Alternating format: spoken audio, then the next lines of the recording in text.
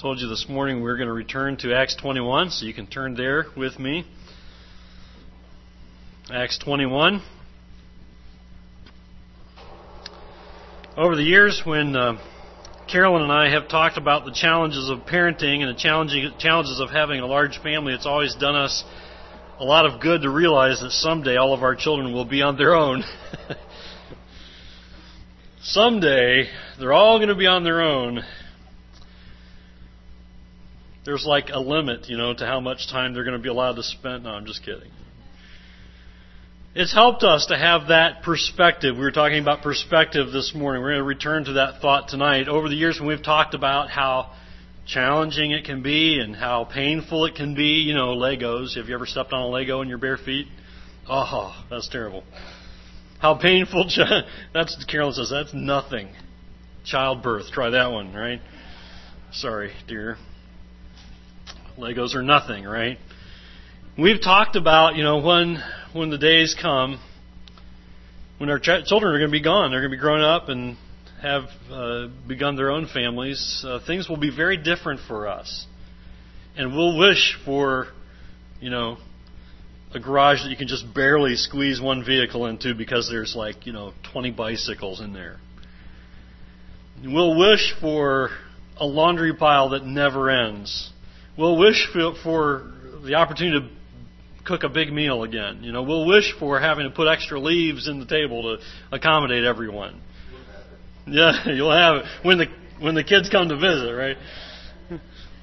We look at those days and we go, there's going to be a day when we're going to wish we were back in these days. We're going to say, that was nothing. We could put up with all those painful situations and the difficulty and the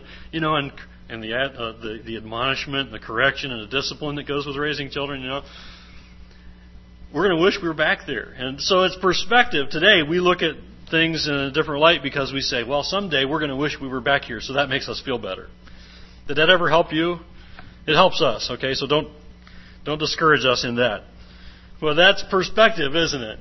We say, well, someday things are going to be different. We're going to wish that we were back here facing these challenges. Well, as we noted this morning, Paul had a people perspective. He could minister like he did. He could face certain trials. Trials he knew he was going to face. And he was warned about many, many times. He could face those because he had a perspective. And we talked about one of his perspectives this morning, the people perspective. His people perspective was one reason he was able to face the difficulty and the persecution of the ministry that he was doing for Christ. We're going to see as we continue here in Acts 21 tonight that Paul knew how hard ministry could be. And we'll see that he was challenged even by those who were near him, who were close to him, not to go any further. There were those who said, you shouldn't go any further. You're going to face hostility and persecution. You should stop now. And he continued on in spite of that. And he was able to because he had the correct perspective. I challenge you with this, and I challenge myself with this, because whether we're facing the kind of hardship or trial or persecution that Paul has, that we've seen or will see in the coming chapters, whether we've experienced that or not, is beside the point. We know God's Word is very clear that those who seek to please the Lord are going to face difficulties, are going to face hardship. So it's good for us to learn the correct perspective, to begin practicing the correct perspective, so when trials do come, we're ready. I'm not saying that we won't fail a time or two and that we may not be discouraged, but that we'll be practicing and we'll have a knowledge of what the proper perspective is. So I bring you to this chapter and I want you to see the correct perspective and learn from Paul's example here.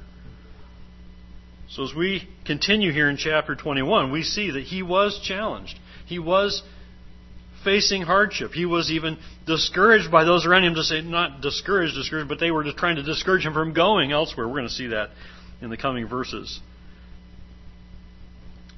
I want you to see another perspective that Paul had. Paul's perspective was and pardon me because I don't have catchy, I'm not going to have these catchy phrases here. This morning it was a people perspective. Tonight it's a please God perspective. Okay? A please God perspective. You and I need a please God perspective, and we'll see why that's so important. We stopped in verse 4. We're going to begin in verse 4. So look at chapter 21, verse 4. And finding disciples, we stayed there 7 days. That's where we ended this morning. And the remainder of verse 4 says this: They told Paul through the Spirit not to go up to Jerusalem.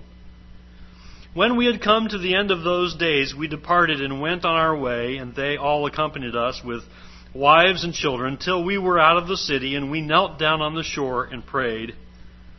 When we had taken our leave of one another, we boarded the ship, and they returned home. Well, first, before I go too far, I want you to see, we see another glimpse of Paul's people perspective, like we talked about this morning, and like we saw earlier. Here it is again, and here it is in this departure from Tyre, which was much like the one we saw in verse 1 this morning when he left the Ephesian elders in Miletus. They'd spent 7 days together, these believers, and Paul and Luke and the others with these believers in Tyre, and they'd spent 7 days together. And now they're having to tear themselves away again. They're having to tear themselves away. Here is a group of people that had only been with 7 days, and yet they'd formed a bond that we see talked about here.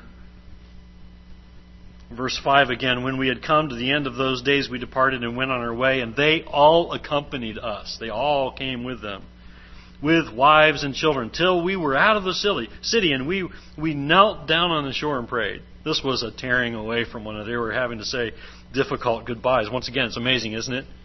The bond of believers in Jesus Christ, these believers who'd only been together for 7 days, and yet here they are saying difficult goodbyes again. I want you to note here, Paul had a please God perspective, though. Verse 4 says, they told Paul through the Spirit not to go up to Jerusalem. Evidently, the Spirit had revealed to them that there was danger ahead, difficulty ahead for Paul, and they didn't want him to face that. They loved him dearly. They did not want him to face this difficulty. Now, I would tell you that some would say Paul shouldn't have gone. Some biblical scholars look at this and go, well, Paul shouldn't have gone. He had warnings that he wasn't heeding the warning of the Holy Spirit, but I don't think he was rebelling against the Holy Spirit so much as he gained strength from the Holy Spirit's warning that, certain trials and difficulties are ahead for you. I don't think he was rebelling against the Holy Spirit. We really don't see that in the Scriptures. We don't see anyone allude to that other than these folks who came and said, don't go, we love you, please don't go into harm's way. We would have that same kind of an attitude toward those we loved who, think about it, if you had a friend or a loved one who was preparing to go to the mission field and you know that they were going to put themselves right into an area that was extremely dangerous, what would you do? Oh, good, go, see ya. No, we would say, are you sure? Are you seriously thinking about this? I mean, you better be serious about it. Please, think twice about it. We would have a hard time letting them go, wouldn't we? I think that's what we're seeing from these people here, and I don't think that Paul was rebelling against the Holy Spirit's instruction to him. I think the Holy Spirit was being very gracious to Paul. I think the Holy Spirit was being very gracious to Paul in preparing him for what was ahead. And I think that's the way Paul took it. He took it as a preparation, as an indoctrination. The Holy Spirit saying, look out, Paul, you've got hardship ahead, prepare yourself for it. I think it's very gracious of the Lord to have prepared Paul for that by warning him. Paul knew he would suffer.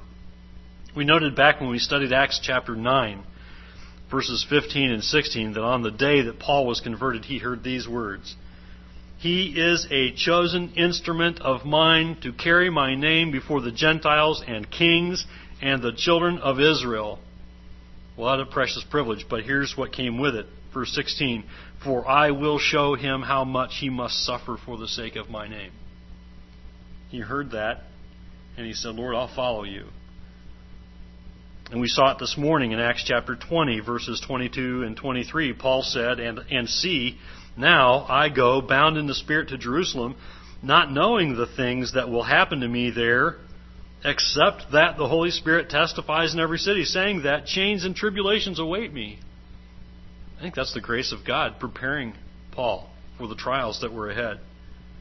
And then in verse 24 in chapter 20 it says, but none of these things move me, nor do I count my life dear to myself, so that I may finish my race with joy in the ministry which I received from the Lord Jesus, to testify to the gospel of the grace of God. Paul wasn't living with an I'll please myself attitude. He wasn't, was he? He wasn't living with a people-pleasing, I'll take an opinion poll attitude, was he? That wasn't his perspective at all. He wasn't out to please himself, and he wasn't out to please people either. He was out to please God. He was serving to please God. He had a please God perspective. His mind was settled on the fact that he was living to please God and not himself, and that he wasn't living to please others either. That's a perspective we all need to come to grips with. Answering for yourself the question, who am I living for, will reveal a lot about your perspective on life and ministry. It's hard for us, isn't it? Because we want to please others. If we're not too self-centered, we do want to make those around us happy about the way we live and treat them, and we want people to like us. So we struggle with this, don't we? I'll tell you, I'll speak for myself. I struggle with this as a pastor. I want everyone to like us as a church. I want everybody to like me as their pastor. But I have to be very careful that I'm trying to please God and that I'm not trying to please people, right? I think we all need to come to grips with this, and I think our attitude in that way and who am I living for, answering that question will reveal a lot about our perspective on life and ministry. If you're living to please yourself or others, you're going to be very dissatisfied. If you're living to please yourself, if you're always trying to make other people happy, I think you're going to be very dissatisfied with life. We don't see that in Paul, do we? We don't see that in his example. He wasn't trying to please people. Otherwise, he'd have said, "Oh, really? You don't think I should go? What should I do?" He didn't ask what they thought he should do. We don't see it here. So if you're living to please yourself, you're living to please others, you'll really never be satisfied. But if you're living to please God, you'll know that your life is not your own, but it's God's, and you'll live for God's glory and not your own. That's a step in the right direction to having a please God perspective, knowing that your life is not your own, right? Knowing that what you live is for God's glory. Another evidence of Paul's please God perspective is seen in his commitment to prayer. In verse 5, we see that as they were saying goodbye to the believers at Tyre, they knelt down on the shore and prayed, didn't they? There's a similar scene back in Acts chapter 20, verse 36, when they're saying goodbye to the Ephesian elders. Look at it with me. Go back to Acts chapter 20 and verse 36 real briefly. Keep your finger here in chapter 21. Acts 20, verse 36. And when he had said these things, he knelt down and prayed with them all. I think that's another glimpse of Paul's please God perspective. He prayed a lot. Paul was a man of prayer, and he relied on the power of God and the work of the Holy Spirit in his life. So he prayed. And he prayed. And he prayed again. And he kept praying. He was yielded to the work that God was doing. So he prayed. He wanted God to use him. So he prayed to God. He wanted to please God. So he prayed. I think Paul's please God perspective wouldn't allow him to take it easy either. It wouldn't allow him to shrink back from his duty to spread the gospel of Jesus Christ. There was work to be done, and Paul was relying on the strength of God to do it. He was relying on God's strength in his life to do the work that God wanted him to do. And we see Paul's please God perspective in his unwavering attention to God's priorities, which makes him an example of how to remain level-headed, how to remain reliable when others give up and when we're tempted to give up ourselves. Paul's please God perspective can be seen in that unwavering attention to God's priorities. He was concerned about what God was concerned about. And again and again he said, I serve God. I serve to spread the gospel of the Lord Jesus Christ.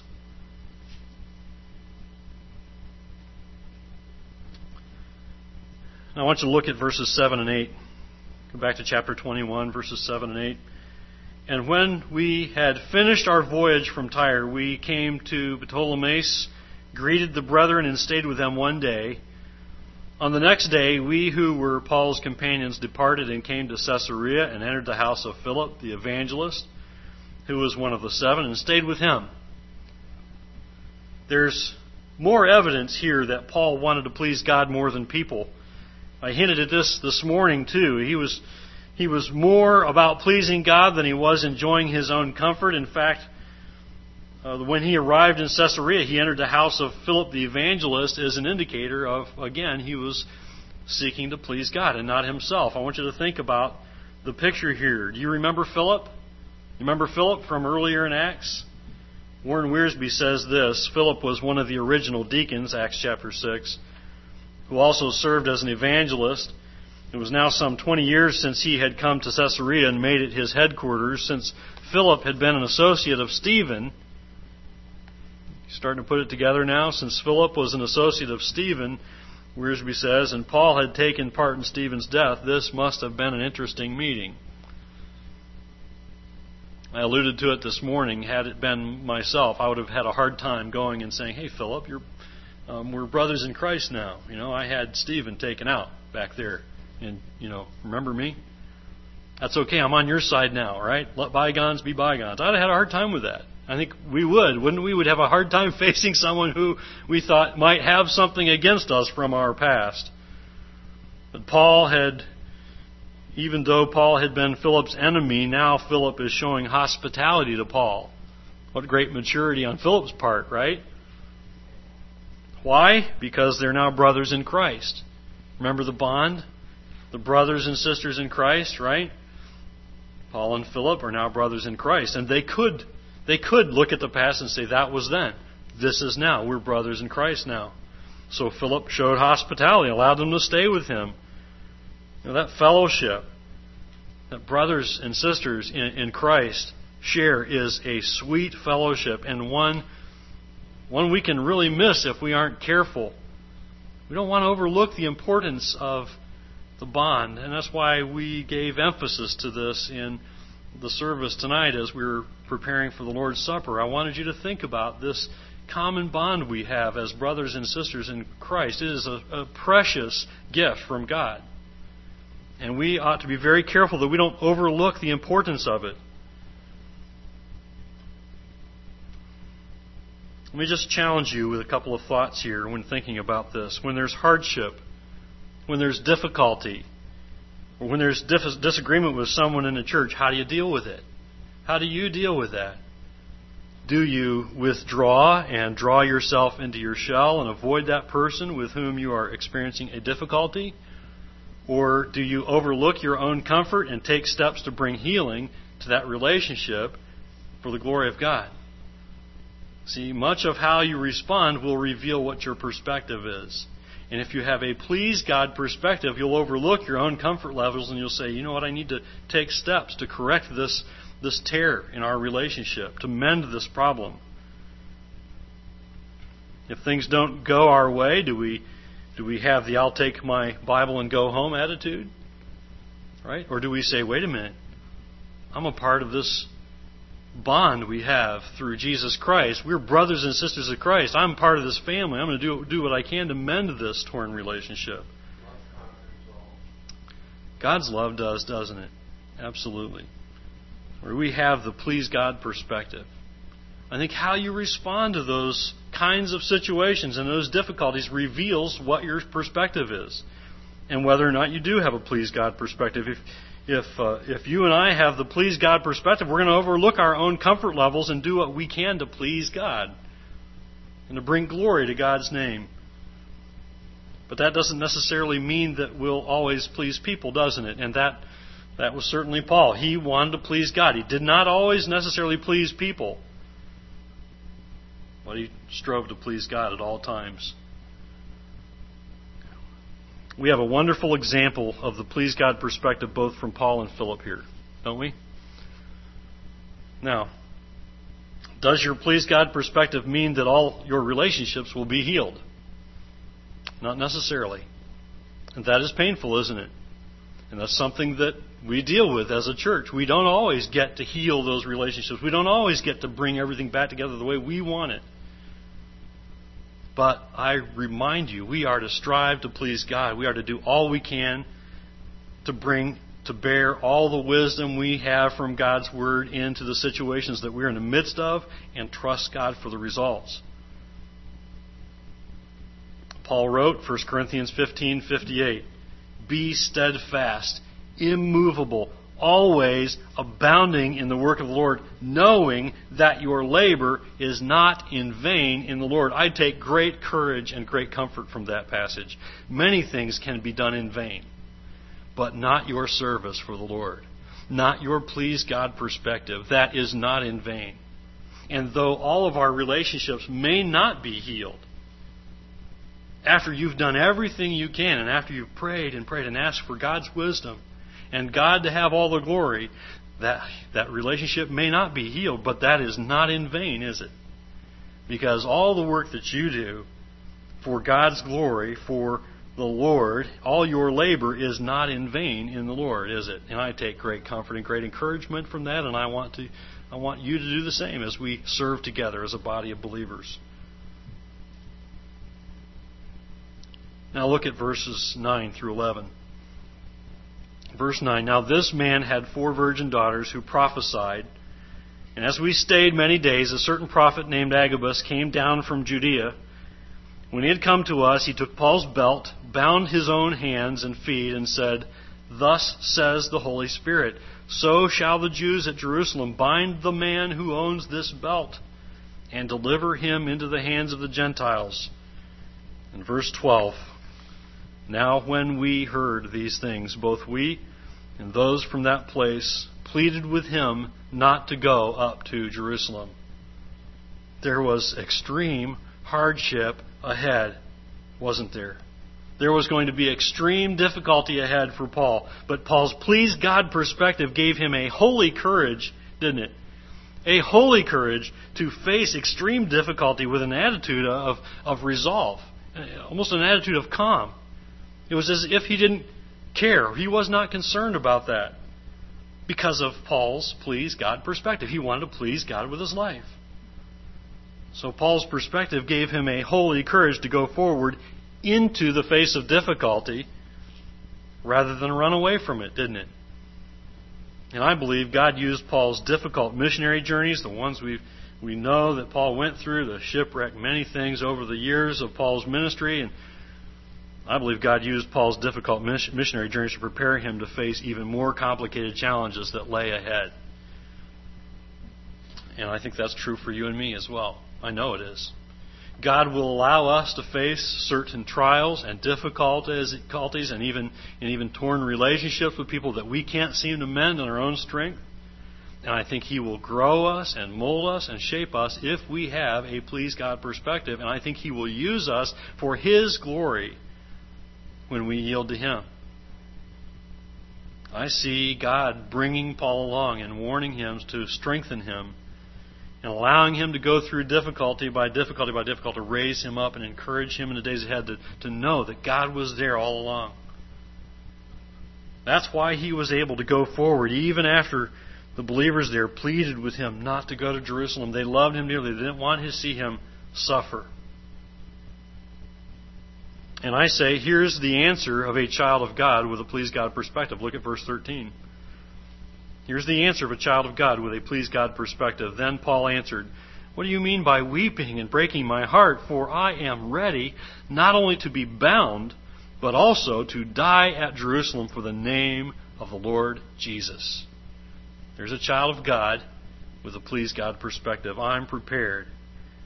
He's ready. He says, I'm ready also to die at Jerusalem for the name of the Lord Jesus. And what follows is a wonderful example of a child of God used by God even, and I want you to see this, to lead others in ministry. Look at the remaining verses 14 through 17. I want you to look at with me. Verse 14, "So when he would not be persuaded, he ceased, saying, the will of the Lord be done. And after those days, we packed and went up to Jerusalem." Do you note that? It says, we packed and went up to Jerusalem.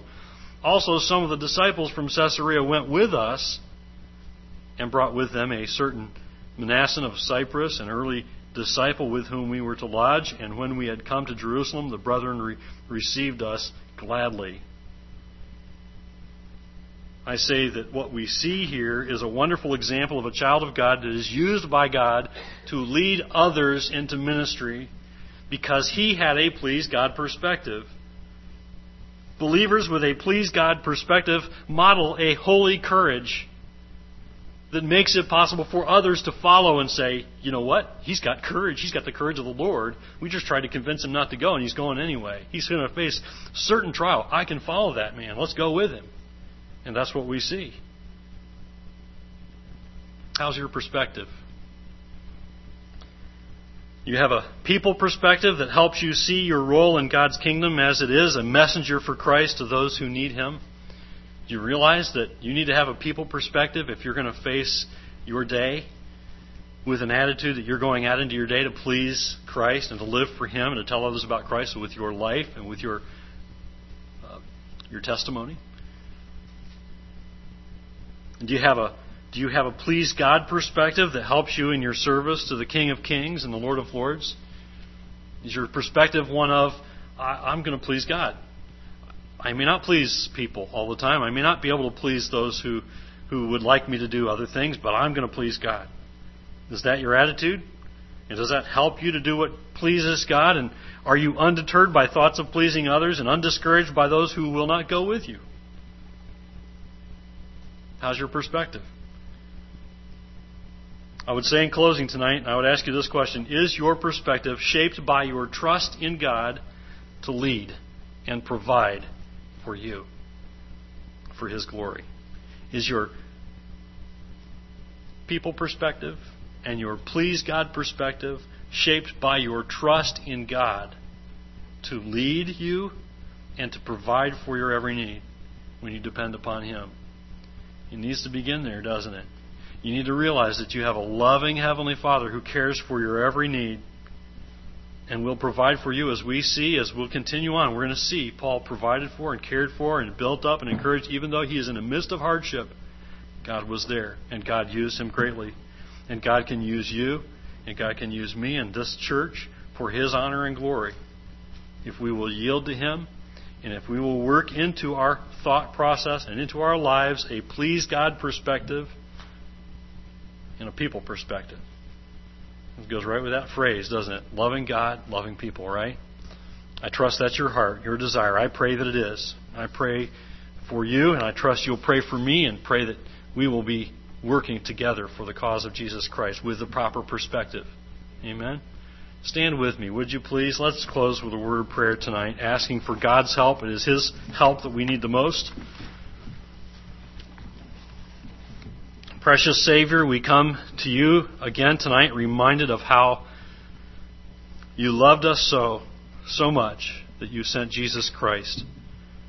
We're reminded around the Lord's Supper tonight as a family of believers, the family of God, that we are cared for in a very special way, and we have a special bond, but it is in Jesus Christ that bond is founded, and we're so thankful for that. Lord, as we've been to the Scriptures again tonight, we've been encouraged and reminded of how we need to focus on you and your desire for our lives and for your church and your ministry in and through us. And I pray that you would strengthen us and embolden us and help us to yield to you and depend upon you and trust in you.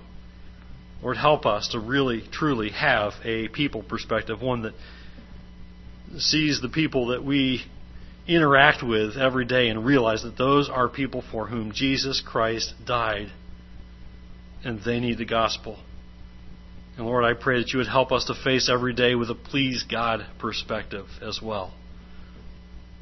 That we would do all we can to bring great glory to God and honor to his name and honor to your word. In Jesus' name we pray. Amen. God bless. You're dismissed.